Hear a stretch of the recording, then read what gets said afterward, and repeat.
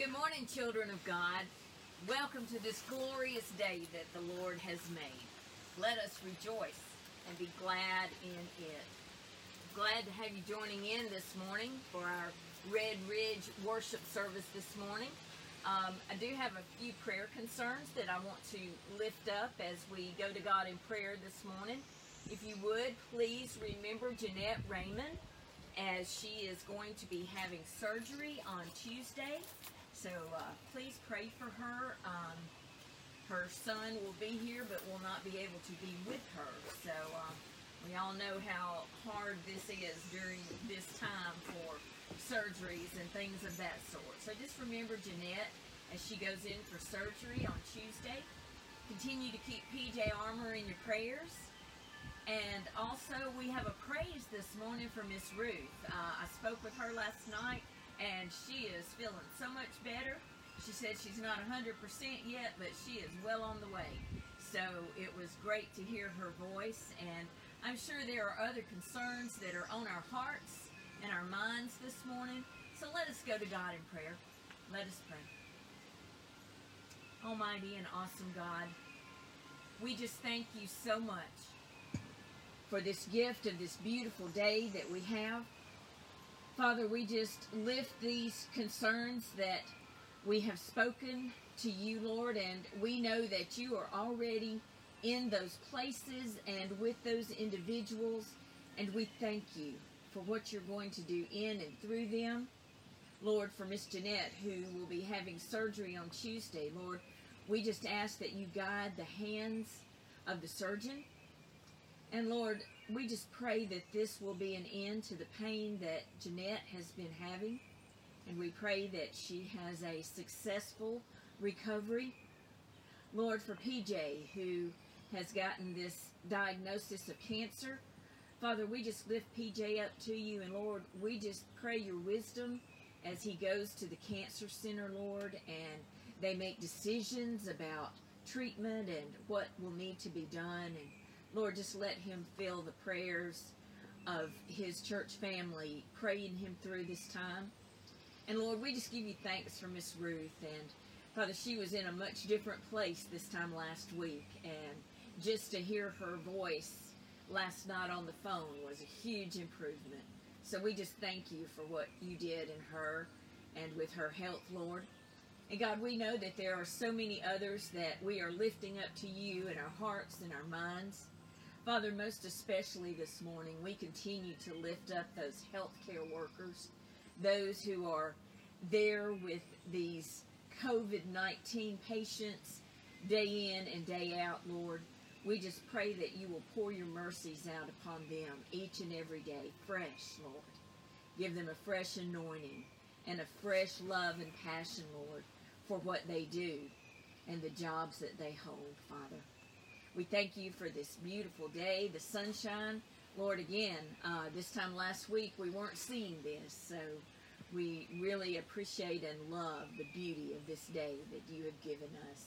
And Lord, we just dedicate this day to you, as Lord we should do every day, dedicating every day to your glory, praying for you to instill in each of us the love and the compassion, Lord, that your son Jesus had on the human race.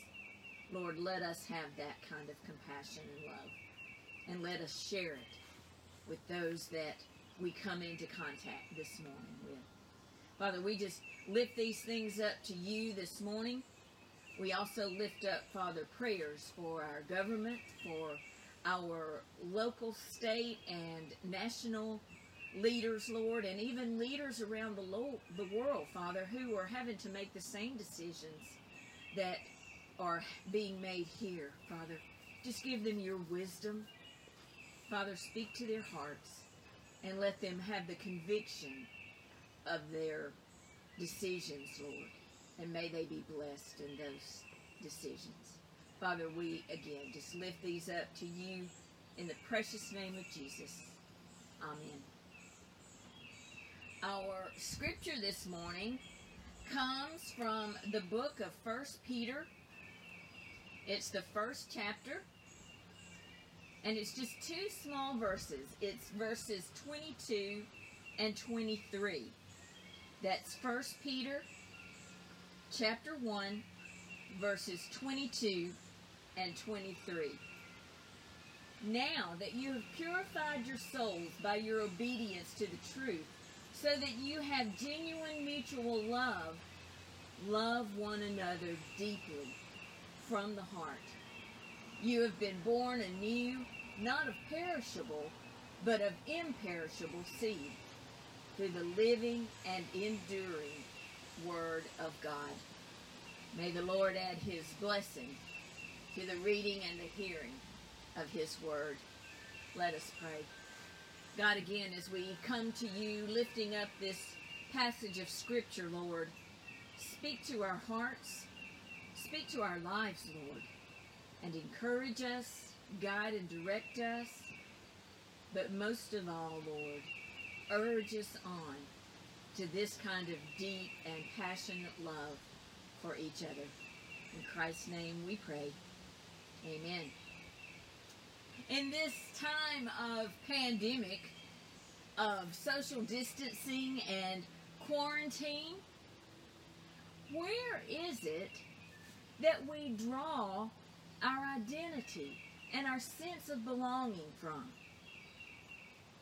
Growing up, we would be out and about playing with the other kids in the neighborhood, going on all types of adventures up and down Hill Avenue in Hueytown, and even beyond our little street. And at certain times throughout the day, you could hear calls made from moms hollering for their children to come home. As I grew up and I went away to college, the times for coming home grew further and further apart. But when I did come home, it was always a special deal. There were favorite meals that were planned. There was extended family coming by to visit. As my own kids came along and began to grow, those very same routines were experienced again in another generation. Now that they are all grown and living their own lives, periodically one or the other will call, maybe going through a tough time in their life. And as a mom, as I listen, my automatic response always seems to be, come home, just for a little bit. I remember one time in particular that one of the kids had called, and their response was, your home is not my home anymore. And that truth cut me to the heart. I guess as a parent, when you say something like, come home, you're not necessarily thinking of a physical house, but more a sense of being. A sense of being with family. Family that knows and loves and supports each other. A sense of belonging to something bigger than yourself. A place where you can get yourself centered again.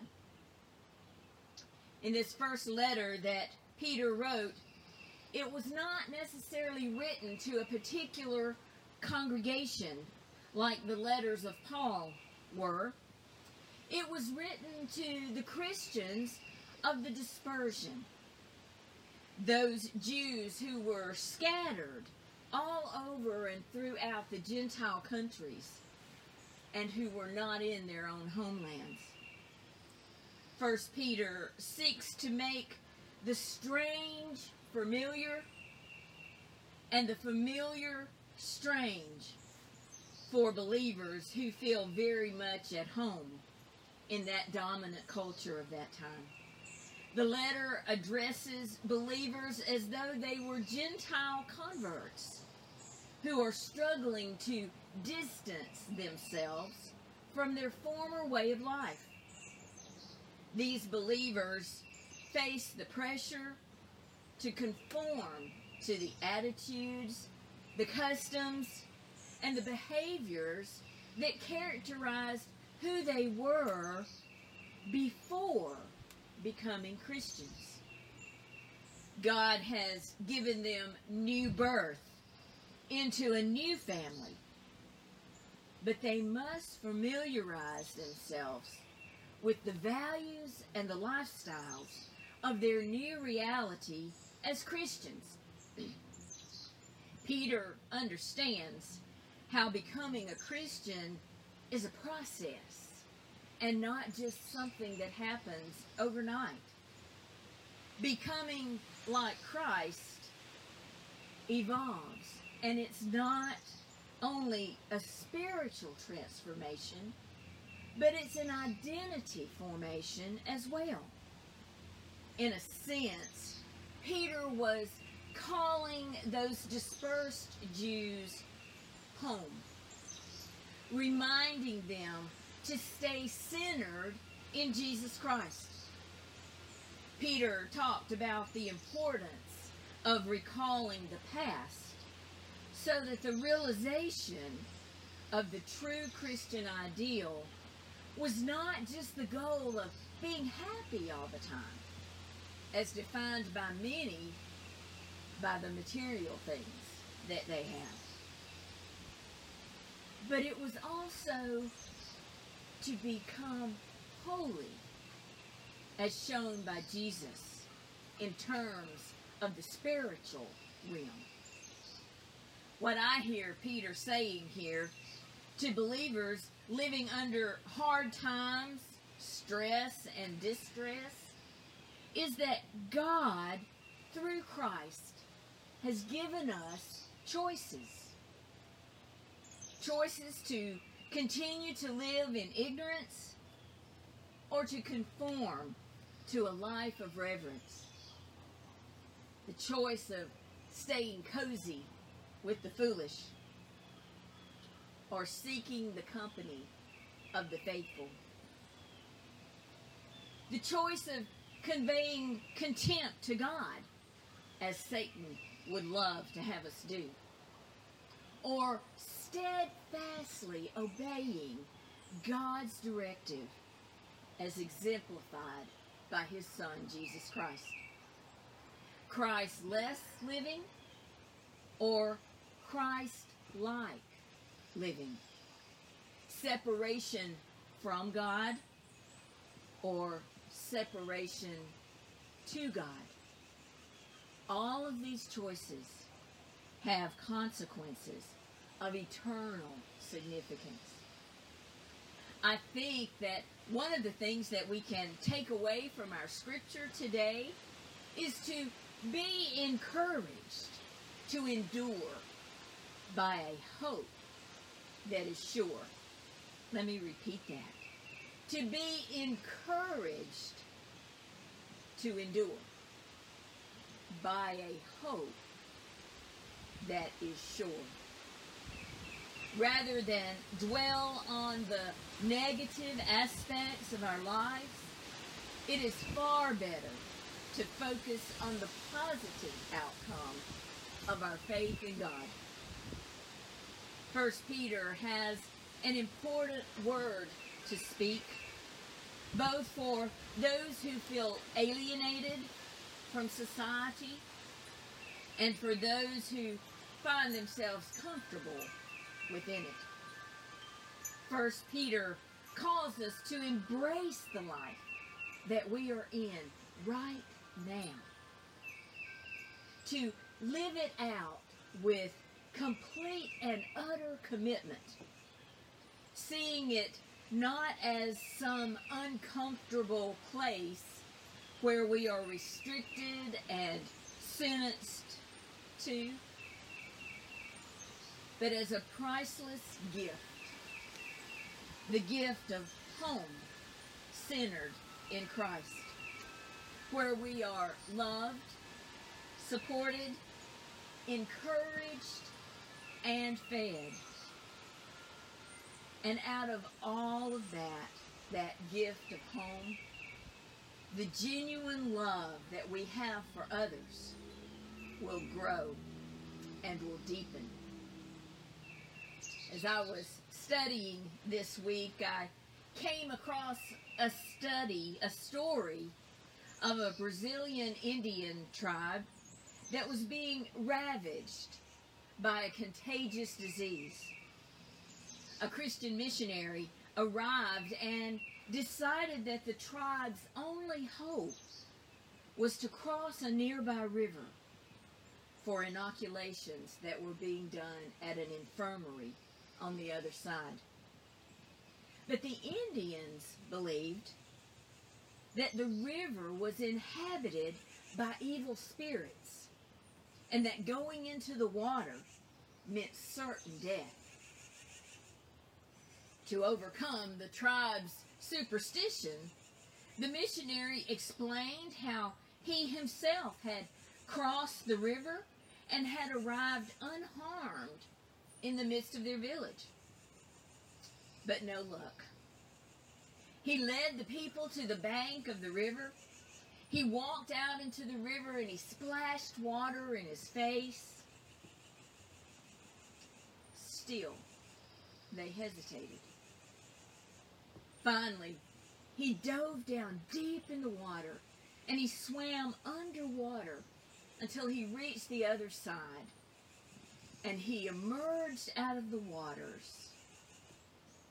The Indians broke into cheers and laughter, and they too began to follow across to the other side of the river.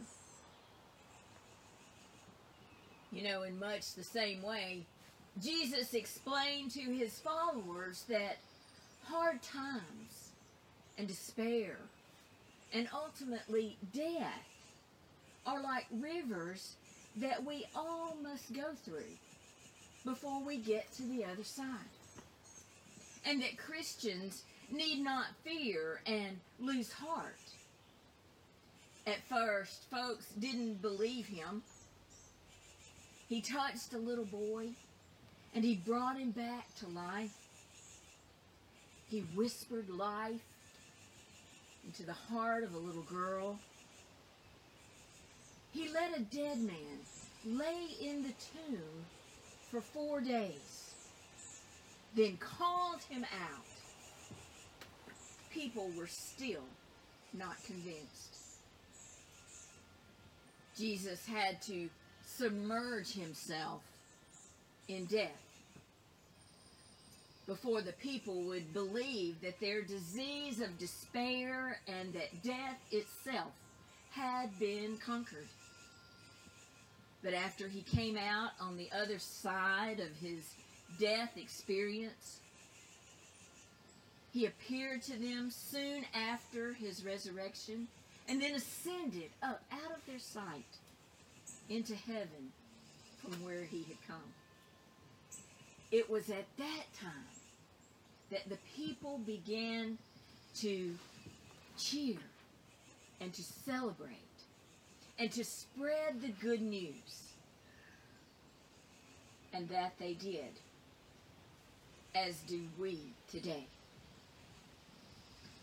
George MacDonald, who was a Scottish author, poet, and Christian minister, spoke these words: God's thoughts, his will, his love, his judgments are all man's home. To think his thoughts, to choose his will, to love his loves, to judge his judgments, and thus to know that he is in us is to be at home. So, as we continue today in our quarantine, let us think of home in those terms. And remember the words from Peter chapter 1, verses 22 and 23. As you set yourselves apart by your obedience to the truth, so that you might have genuine affection for your fellow believers, love each other deeply and earnestly. Do this because you have been given new birth, not from the type seed that decays, but from seed that doesn't. This seed is God's life-giving and enduring word. Let us pray.